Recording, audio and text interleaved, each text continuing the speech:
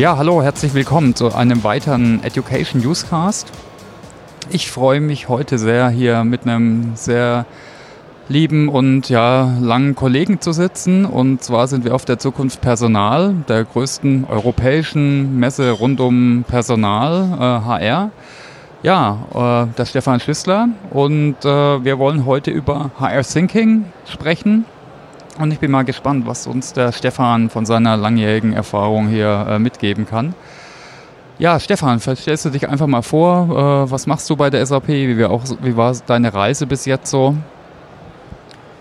Ja, aktuell mache ich bei der SAP das Thema Business Development für Personalwirtschaft. Das ist so eine typische Rolle im Vertrieb, die man hat. Geht darum, dass die Kollegen im Vertrieb, die mit unseren Kunden sprechen, ansprechende Geschichten erzählen. Die, wie heißt das schön in der Literatur, weder wahr noch glaubhaft, sondern vor allem unterhalten sein sollen. Aber Spaß beiseite. Also wir wollen dann schon schauen, dass unsere Kollegen ausreichend Material und Futter haben, über Trends, Perspektiven, Themen im HR zu sprechen. Das ist eine Aufgabe. Und die andere Aufgabe ist einfach auch dann selbst zu versuchen oder zu schauen, was sind denn Trends, was sind denn Themen, die aufzugreifen und eben in die SAP auch ein bisschen reinzutragen. Gemacht habe ich bei der SAP schon ein paar verschiedene Sachen. Ich war zu Beginn auch mal ein paar Jahre in der Entwicklung, also in den berühmten großen heiligen Hallen, in denen der Code entsteht. Da habe ich allerdings nicht programmiert, sondern ich war in dem Thema Information Development tätig. Das heißt, ich habe Dokumentation geschrieben, Schulungsunterlagen erstellt. War eine sehr lehrreiche Zeit, denn wenn man mal, das kennst du ja auch, wenn man über etwas mal geschrieben hat, dann hat man es auch verstanden. Ne? Und ich habe da zu unserer Lösung recht viel gelernt, habe dann später eine Zeit lang Produktmanagement gemacht und dann seit knapp 12 Jahren jetzt Vertrieb. Ich glaube, aus dem Produktmanagement kennen wir uns daher. Ne? Du hast mal für ein Lernmanagementsystem Produktmanagement gemacht, für eines der ersten überhaupt vom großen Anbieter, dieser Learning Solution. Ne, das haben wir dann intern eingeführt. Da war ich damals Projektleiter vor vielen, vielen Jahren. Lange her. Ja, und jetzt machst du Business Development für SuccessFactors in Deutschland. So ist es. Okay, ja, spannender Job. Ich mache auch ein bisschen was Ähnliches für Training. Inzwischen nochmal mit einem Fokus ein bisschen auf digitalen Verkauf, zum Beispiel über E-Commerce und so und Marketing für Europa. Und ja, da kommt immer viel rum, zum Beispiel hier auf die Zukunft Personal. Und ein Thema, was ihr auch hier mit anderen Partnern positioniert, ist das Thema HR Thinking. Vielleicht kannst du mal was zu dem Begriff sagen. Wie kam da auf den Begriff eigentlich? Ja, wir machen ja in der Softwareentwicklung, nicht nur wir, aber auch viele Unternehmen machen da ja schon seit Jahren so Ansätze, dass man sagt, wir möchten gerne den Endanwender in den Mittelpunkt stellen und um den Endanwender herum mit Design Thinking halt Produkte, Oberflächen etc. Entwickeln, die wirklich so gebaut sind, dass sie Endanwenderwünsche einfach bestens berücksichtigen. Das ist ja eine Technologie, Design Thinking kam aus den USA, Stanford University kennt man. Der ursprüngliche Erfinder, in Anführungszeichen, der hat das gemacht, als er gesehen hat, dass Kinder große Angst haben vor Computertomographie, vor der Röhre. Und der hat damals die Röhre einfach umgestaltet und hat aus der so eine Art Piratennest gemacht, was dann dazu geführt hat, dass es Kinder gab, die vorher geweint haben, die gesagt haben, Papa, kann ich da nächste Woche nochmal hin, so ungefähr. Und das war so ein Erfolg, dass da quasi Design Thinking entstanden ist. Ich habe gedacht, halt bei IDEO habe ich fast gedacht, aber es war dann wahrscheinlich auch eins von der nächsten, die Computermaus von IDEO ist also ein typisches Ding, was oft genannt wird. Genau. Ja, wir haben halt überlegt, dass wir Design Thinking vielleicht auch für HR in ein bisschen strukturierterer Methode anwenden kann. Viele HRler machen das auch schon, das wissen wir. Aber du weißt ja, ich bin ja auch Mitglied in der Zukunftsinitiative Personal. Das ist ja ein Zusammenschluss von mehreren Unternehmen, die Services, Dienstleistungen, Software rund um das Thema Personal anbieten. Da gehören die SAP natürlich dazu, aber auch Wettbewerber, mit denen wir da freundschaftlich zusammenarbeiten, wie Oracle, Veda, Perpet etc. sind da alle mit dabei. Und da haben wir gesagt, okay, ein schönes Projekt wäre doch mal zu versuchen, der HR-Community einfach mal so eine Idee zu geben, wie kann ich denn mit HR Thinking bestimmte Themen angehen? Also wie kann ich damit mich zum Beispiel im Thema wie Digitalisierung oder sowas nähern? Das war so die Idee und das machen wir jetzt schon seit etwas über einem Jahr mit recht gutem Erfolg. Wir machen auch immer wieder mal Veranstaltungen dazu, die ganz gut besucht werden, die auch kostenfrei sind im Übrigen. und versuchen da so ein bisschen den Funke Design Thinking da zum Zünden zu bringen, um halt einfach auch ein bisschen zu motivieren, da was zu tun. Ja, und habt ihr da den Prozess vom Design Thinking ein bisschen angepasst? Weil da gibt es so spezielle Stufen, dann gibt es auch ganz bekannt sind die 3 Venn-Diagramme, also habt ihr das ein bisschen angepasst wahrscheinlich für HR? Ja, wir haben eigentlich immer gesagt, wir wollen das so machen, also unsere Workshops, die wir jetzt machen, die gehen einen Dreivierteltag, so 6 Stunden in etwa, da kann man natürlich nichts komplett machen, sondern was wir halt machen, wir haben gesagt, okay, wir versuchen einfach den Teilnehmern, die ja in aller Regel aus verschiedenen Unternehmen kommen, einfach mal vorzuturnen, vorzuleben, wie so ein Workshop aussehen kann und welche Methoden man anwenden kann. Die machen wir dann allerdings immer in relativ kurzer Form. Was wir halt machen, ist, wir versuchen so eine Design-Challenge zu formulieren. Wir versuchen denn dazu so eine Persona-Description zu machen, also wirklich zu fragen, okay, Thomas, schau mal in deinem Umfeld, wer wäre denn ein typischer Anwender von der Lösung, die wir heute designen wollen? Was für Bedürfnisse hat er? Das machen wir und dann fragen wir aus den Bedürfnissen heraus, jetzt lasst uns mal drum schauen, was sind denn die Ökosysteme um ihn herum, so eine Art Empathy-Map würde man das nennen. Wer beeinflusst ihn denn? Was sagen Freunde über ihn? Was ist sein Karriereziel? Wie beeinflusst ihn seine Frau, seine Familie, sein Chef, sein Fahrradclub? Die ganzen Sachen, dass man so ein schönes rundes Bild hat und dann versuchen wir zu sagen, okay, wenn wir uns den jetzt vorstellen, was könnten wir dem Gutes tun und gehen dann so in diesen Lösungsansatz über und ganz zum Schluss machen wir auch noch was. Wir machen eine Matrix auf und sagen, okay, wir haben jetzt eine Menge an Ideen gesammelt, die wir tun können, um genau der Person bei was weiterzuhelfen. Welche davon sind dann schnell, einfach und billig realisierbar? Welche sind vielleicht sehr teuer und bringen gar nicht so viel, sodass man dann nachher auch so eine ungefähre Abschätzung so im Graph machen kann, was wären denn erste Themen, die man wirklich angehen kann. Wir machen das, wie gesagt, nicht so, dass du rausgehst und für dein Unternehmen das schon direkt mitnehmen kannst. Du kannst den Ansatz mitnehmen. Und wir empfehlen dann, dass die Teilnehmer zu Hause sich überlegen, ob sie das nicht selbst machen wollen. Eine heterogene Gruppe an Kollegen, Mitarbeitern, Führungskräften einladen und dann mit denen das einfach mal machen.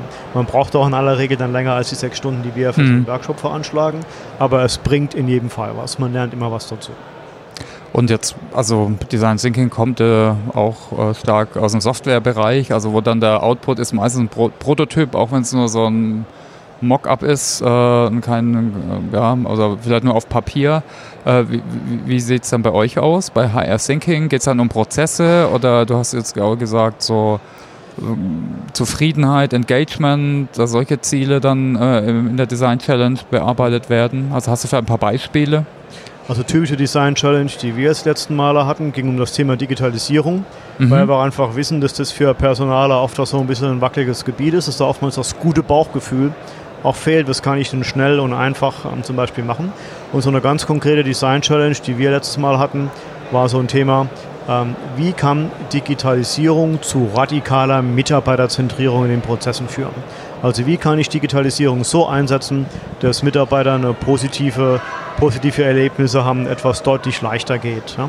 Was wären da Punkte? Was wir am Schluss halt machen, nachdem wir das ganze Vorspiel gemacht haben, wir geben Raum und Zeit, dass die Teilnehmer Ideen aufschreiben können, also ganz konkrete Produktideen.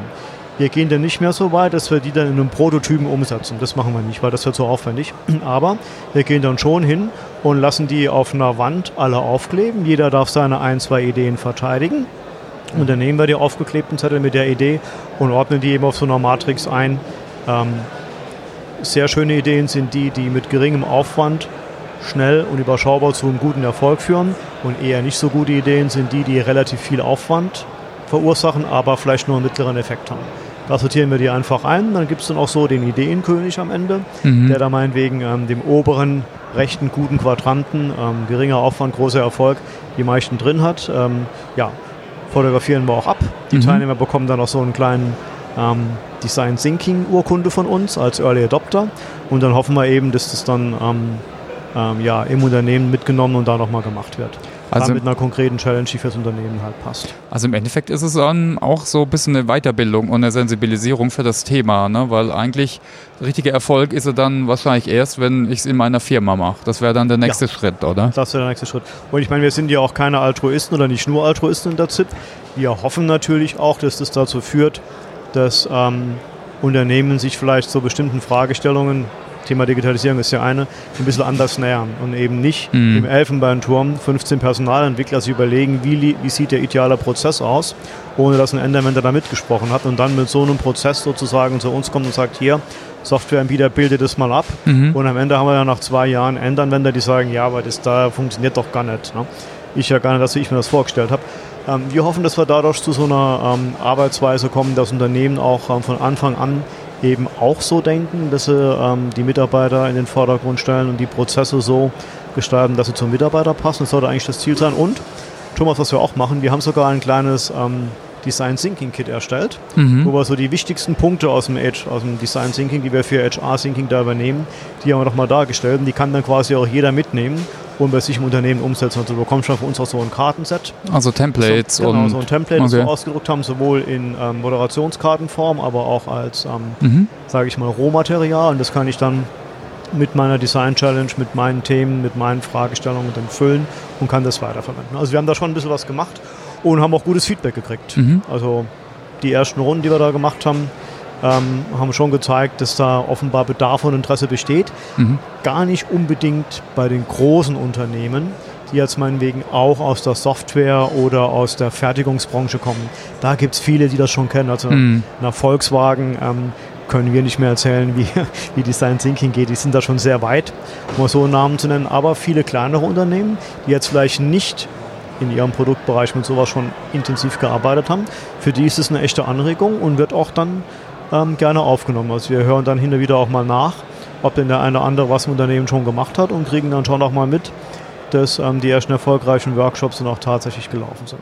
Kannst du da was sagen? Jetzt vielleicht gerade ein paar Beispiele, wo was angegangen worden ist, das schon in Firmen? Wir hatten das muss ich überlegen. Wir hatten jetzt weiß ich den Namen nicht mehr. Du musst ja nicht unbedingt den Namen der Firma sagen. Also das war eine Ausgliederung von einem großen deutschen Hersteller aus München, der mit S anfängt und S aufhört.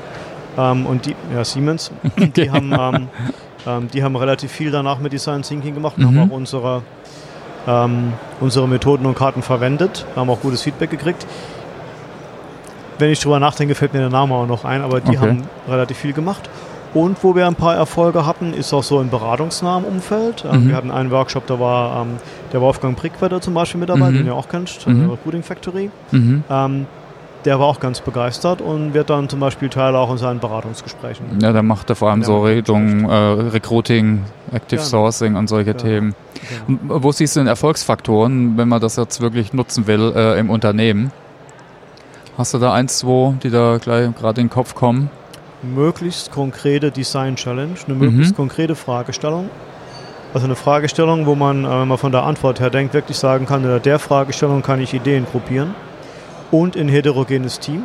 Also interdisziplinär. Also man sollte nicht nur interdisziplinär, man sollte auf jeden Fall Leute einladen, die aus verschiedenen Ecken kommen. Und man sollte auch Mitarbeiter einladen. Vielleicht auch welche, die man nicht kennt, also nicht immer die gleichen nehmen, sondern wirklich einfach Leute, von denen man gehört hat, das ist ein Typ, der könnte was dazu beitragen. Ganz wichtig ist auch, dass man so ein bisschen einen guten Impuls setzt. Also wir empfehlen auch immer, dass es zu Beginn zu dem Thema einen Impuls gibt, wo jemand vielleicht eine Perspektive aufzeigt, die man noch nicht auf das Thema gehabt hat. Das kann jemand aus der internen Technologie sein, der beispielsweise ein Technologieradar führt und einfach mal als interner Informatiker sozusagen die grundlegenden Technologien einmal kurz aufzeigt. Es kann jemand von der Uni sein, ne? Oder einfach einer der jungen hippen Studenten, der mal vorstellt, was er auf seinem iPad oder iPhone schon nutzt. Ja? Also wie gesagt, immer so Beispiele für das Thema Digitalisierung, was sowas macht. Und dann halt einsteigen. Und vor allem ganz wichtig, wir haben ja oft auch dann den Fall, dass Führungskräfte mit teilnehmen. Also sprich, dass meinetwegen der Hauptabteilungsleiter auch mit am Tisch sitzt. Und da muss man die Kollegen immer ganz klar bitten, halten Sie sich ein bisschen zurück. Sind Sie bitte nicht der Erste, der eine Idee anklebt und nicht der Erste, der eine Meinung äußert, weil oftmals ist es so, dass man dann dazu tendiert, dem Chef zu folgen. Ne? Also wir sagen dann immer, Hierarchie zählt gar nichts, ne? Und bitten dann auch immer die Führungskräfte, sich vielleicht ein bisschen zurückzuhalten, den Mitarbeitern mehr Raum zu geben. Und dann wird das in aller Regel immer ein Erfolg. Ja, das sind dann so die Kommunikationsregeln, die man am Anfang klar machen muss, wie soll generate wild ideas und, ja, aber es ist wichtig. Bewusst, aber muss man einfach nochmal ins Gedächtnis rufen, dass es ein gewisses Risiko ist, wenn man tatsächlich jetzt, sagen wir mal, einen Werksleiter, jemand aus dem Senior Management mit dabei hat, dass man auch klar bewusst machen muss, okay, selbst wenn der glaubt, er dominiert gar nicht, indirekt tut er es vielleicht doch, indem er einfach 1, 2 Ideen zu Beginn gleich schon mal nennt und sagen wir, nee, bitte mal zurückhalten, erstmal die Mitarbeiter machen lassen, ne? Und das sind so die. Und bieten wir dann noch weitere Services an? Ich meine, es gibt ja auf der anderen Seite auch viele Design Thinking Coaches, es gibt die Design School of Thinking, wenn man sich da mal High-End ausbilden will, am HPI in Potsdam. Ja. Wir machen darauf aufmerksam, dass es das gibt. Also wir sagen, wenn ihr euch für das Thema interessiert, es gibt die Möglichkeit, selbst Design Thinking Coach zu werden. Klar. Aber für uns steht eigentlich im Vordergrund, dass die Kollegen in der Lage sind, den Ausschnitt, den wir betrachtet haben, in ihrem Berufsleben so zu integrieren, dass sie damit den Prozess designen können. Und dazu muss man jetzt nicht unbedingt die ganze Coaching-Ausbildung gemacht haben. Was wir auch anbieten, das machen wir jetzt aber nicht nur als Tipp, sondern das macht jedes einzelne Mitglied in der Zukunftsinitiative. Wir sagen natürlich auch, wenn Ihnen jetzt hier der Auftritt vom Kollegen XY gut gefallen hat und Sie sich vorstellen können, dass genau der ein guter Design Thinking Coach wäre, Sie dürfen uns fragen. Also wenn ich bei einem Workshop mit dabei bin und ein Kunde hinterher sagt, Stefan, geiler Auftritt, ne, super moderiert, können Sie das auch mal bei uns machen, sage ich natürlich nicht nein. Ja. Aber wie gesagt, das ist nicht im Fokus, sondern im Fokus steht, dass man einfach die Methode mal mitnimmt. Ja. Aber wir unterstützen natürlich gerne, auch im Nachgang haben wir auch schon das eine oder andere Mal gemacht. Und was wir künftig auch ein bisschen stärker zeigen wollen, sind auch so ein paar Werkzeuge, die es gibt, die man einsetzen kann. Es gibt ja auch mittlerweile die Möglichkeiten, Design Thinking in globalisierter Form so zu machen, dass man ein Tool benutzt, dass auch jemand, der jetzt nicht gegenüber im gleichen Raum sitzt, mithalten kann, Mural und all diese Sachen, die wollen wir noch ein bisschen stärker aufnehmen, das auch mal zeigen, wie man damit arbeiten kann. Weil oftmals ist es ja so, dass du dann oftmals Prozesse designen musst, gerade im HR, wenn du globale Aspekte hast, in der auch halt Leute beteiligt sind, die jetzt nicht bei dir um die Ecke sitzen, sondern die leider Zeitzone weiter USA oder sonst wo unterwegs sind und die du nicht immer einladen kannst für 2 Tage. Ne? Und auch die Sachen, kannst du ein Beispiel geben? Mural, habe ich es richtig verstanden? Ja, Mural ist zum Beispiel so ein Tool. Das ist so eine Art interaktive Wand, die man verwenden kann. Nutzen wir auch so für Visualisierung bei der SAP? Visualisierung, ja. Das, was ich normalerweise als Karten schreibe und dann an eine Pinnwand klebe, weil Karten kleben, schreiben sind ja ganz wichtige Elemente im Design Thinking, auch im HR Thinking natürlich. Das machst du dann da quasi virtuell auf so einer Wand. Und du kannst dann das, was du normalerweise als Moderator physisch machen würdest, Karten kopieren, Überschriften definieren etc. zusammenfassen, das kann man auch mit so einem Tool machen.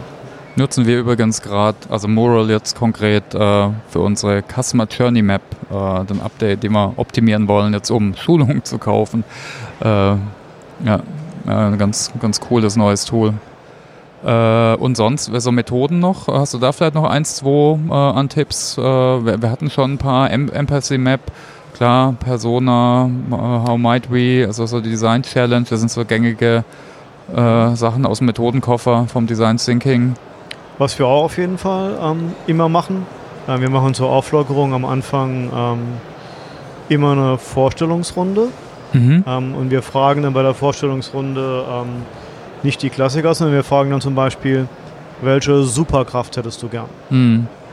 Ja, so ein welches Problem würdest du gern lösen? Weltproblem wohlgemerkt. Ne? Okay. Und wir bitten dann die Leute auch immer, dass sie ein Geheimnis noch erzählen, das noch keiner von ihnen weiß. Und was wir eben auch machen zu Beginn, dass einfach so eine lockere Atmosphäre entsteht, das empfehlen wir auch, wenn die Kunden das dann nachher nachmachen. Wir sagen auch immer, macht eine Zeichenübung. Draw your neighbor. Zeichne einfach mal deinen Nachbarn, ne? Und lass den sich dann bitte mit der Karte vorstellen, dass so ein paar interaktive Dinge halt noch vorkommen. Und ansonsten die wesentlichen Sachen, die wir vorschlagen, haben wir im Prinzip schon genannt.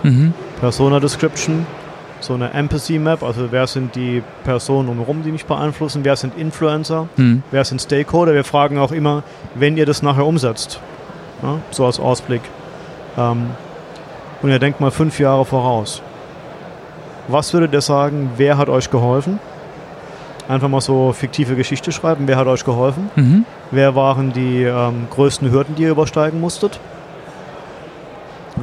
Was hättet ihr besser gemacht? Und gerade da bekommt man doch einiges raus. Am Anfang wird dann häufig Betriebsrat und sowas genannt, aber nach als Hinderungspunkt, aber nach kurzer Zeit findet man dann raus, dass das gar nicht die wahren Hinderungspunkte sind, sondern dass das dann vielleicht war es die mangelnde Einbindung vom Betriebsrat zum Beispiel. Genau. Ja, genau, da kommen dann so Themen halt hoch wie Einbinden, ne? Change Management. Ne? Und da hat man direkt nochmal so einen ganz neuen Block, wo man nochmal sieht, was sind dann Grundlagen, die ich nochmal bedenken muss. Ne? Okay, und wenn jetzt jemand von den Zuhörern mehr Infos will, vielleicht sogar zu so einem Workshop will, man kann es wahrscheinlich googeln, HR Thinking, findet man sonst noch mehr Infos? Ja, wenn man einfach die Suchbegriffe Zukunftsinitiative Personal und HR Thinking eingibt in Google, kommt man direkt, Top-Treffer ist dann gleich die Homepage der Zukunftsinitiative, Thema HR Thinking. Können wir vielleicht auch verlinken. Genau, da kann man sofort sehen, da kann man das Hilfekit sehen, das wir da anbieten, mit den ganzen Moderationskarten, den Inhalten, und man kann auch sehen, welche Workshops gerade aktuell laufen. Die nächsten sind, glaube ich, jetzt wieder im Oktober. Hier auf der Zukunft Personal auf der Messe haben wir einen ganz kurzen Workshop, 3/4 Stunde. Okay. Morgen, am Donnerstag um 11:45 Uhr, glaube ich, fängt er an. Da machen wir einfach eine 3/4 Stunde, wo wir einfach nur das Moderatorenset mal vorstellen. Also quasi die 5, 6 Punkte, die wir abfragen, und ein kleines Image-Video zeigen, weil mehr kann man dann in 3/4 Stunden nicht machen. Und ansonsten, wie gesagt, die Veranstaltungen, die immer im Turnus bei den ZIP-Partnern stattfinden, die findet man auf der Homepage. Bei uns ist sicher dann in so einem App-Haus, wir haben mal da die richtigen schönen Räumlichkeiten, weil Raum ist ja auch ein wichtiger Bestandteil, dass man da Raum hat zur Kreativität, die richtigen Werkzeuge im Stehen, der Couch, aber auch viele Post-its, Wände und so weiter, Stifte hat. Ja, also unser SAP-App-Haus in Heidelberg, da haben wir es auch gemacht, die waren auch schon zweimal Gastgeber. Das ist so ein Punkt. Und halt, wie gesagt, auflockern, dass man am Anfang auch gleich sagt, wir sind in einem geschützten Raum, wir duzen uns, unabhängig von der Hierarchie. Nachher kann man das so auch wieder zurücknehmen, kein Problem, aber am Anfang gilt mal, wir sind alle gleich, wir duzen uns, wir machen dann auch, um die Atmosphäre ein bisschen zu beflügeln, eben genau die Einstiegsthemen, Draw Your Neighbor. Hat das an sich transportiert auch so ein bisschen ein neues Mindset, ist auch gerade so ein Buzzword, ne? Aber ist es ja im Endeffekt auch, ne? Also kann man damit ja auch als Enabler der Transformation an sich vorantreiben, ne? Genau. Ja, schön. Okay, also ich denke, das waren meine Fragen jetzt zu dem Thema. Ich habe noch ein paar andere. Hast du vielleicht noch irgendeinen Punkt, den du dazu loswerden willst? Irgendwas, was ich nicht gefragt habe? Das war die Elke. Ja, da war gerade die Tür von der Kollegin. Also ich finde, Thomas, du hast sehr gut gefragt. Mir fällt ja spontan überhaupt nichts ein. Ich habe mich ja sogar vorbereitet. Ja, was ohne Vorbereitung. Mit den Fragen. Genau. Wie immer top. Kennen wir ja aber auch nicht anders von dir. Okay, danke. Vielleicht mal zu dir selbst. Also fragen wir auch immer mal die Leute, die wir interviewen in dem Podcast. Wie lernst du denn? Und was war denn das Letzte, was du gelernt hast?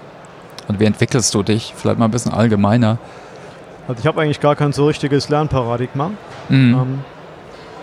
Was ich für mich so ein bisschen schon entdeckt habe, ist YouTube. Okay. Und zwar auf eine ganz komische Art und Weise. Ich spiele ja ein bisschen Saxophon, mache ja ein bisschen Musik so als Hobby. Und früher war das ja ein Riesenproblem, wenn du dir irgendein Stück, mache ja so Jazz-Sachen halt raussuchen musstest und wolltest dann wissen, okay, welche Akkorde sind das, wie komme ich daran? Mittlerweile auf YouTube, man gibt einmal das Stück ein, Play-Along, Backing-Tracks oder irgendwas, und du kriegst 5000 Vorschläge. Wie du das zu spielen hast, kannst du das mitspielen und so, also ganz großes Kino. Also für mich hat so YouTube da so Sachen unheimlich Schwung genommen. Ich habe das am Anfang gar nicht so wahrgenommen. Für mich war das eher so ein Thema, jemand will so einen Rasen mähen und guckt sich an, wie das geht, oder jemand will was reparieren und guckt sich an, wie das geht. Aber ich habe es mittlerweile für Musik echt entdeckt. Okay. Spreche mich auch an, mache ich viel. Und aktuell lerne ich gerade so einen Teil, ich habe mir eine App auf mein Handy geladen, Loopy. Wie bitte? Wer heißt Loopy heißt Loopy, das Ding. Also okay. Nicht Goofy, sondern Loopy. Und damit kann man Loops aufnehmen. Loops? Loopy. Loopy. Und dann kann man da irgendwas mitmachen. Und da bin ich gerade dabei, Loopy zu lernen mit meinen Wurstfingern. Und geht auch schon ganz gut. Ein paar Sachen habe ich damit schon gemacht. Ja, Apps können auch hilfreich sein, ne? Und im Arbeitskontext, das war jetzt so ein bisschen privat, auch YouTube? Im Arbeitskontext versuche ich das auch so zu machen. Also ich bin mittlerweile auch einer, der ich lese auch schon. Ich lese auch schon viel. Also all die vielen Studien, die es da so gibt, Trends von Deloitte bis Forrester, da lese ich viel, das mache ich schon. Immer so eine Stunde in der Woche vielleicht, dass ich das abends mache. Aber so richtig so neue Sachen lernen, da bin ich mittlerweile auch so drauf, dass mich das total anspricht, wenn das irgendwie in einer video-ansprechenden Form ist, wenn ich jemand zuhören kann. Das ist für mich mittlerweile für so Sachen in kleinen Häppchen fast wichtiger. Deswegen mache ich auch tatsächlich wieder mal so einen OpenSAP-Kurs. Ah ja, OpenSAP, ja. Da gibt es immer schöne, auch kostenfreie Sachen. Und Podcasts hast du da, oder vielleicht kommst du jetzt auf den Geschmack? Ja, da hast du mich ja drauf gebracht, als wir letztes Jahr, glaube ich, hierher gefahren sind, war das. Und da haben wir uns, glaube ich, den gesamten Podcast mit unserem Freund Winfried Felser angehört. Und da hast du mich schon ein bisschen angefixt. Das mache ich auch auf Spotify, höre ich mir gelegentlich was an.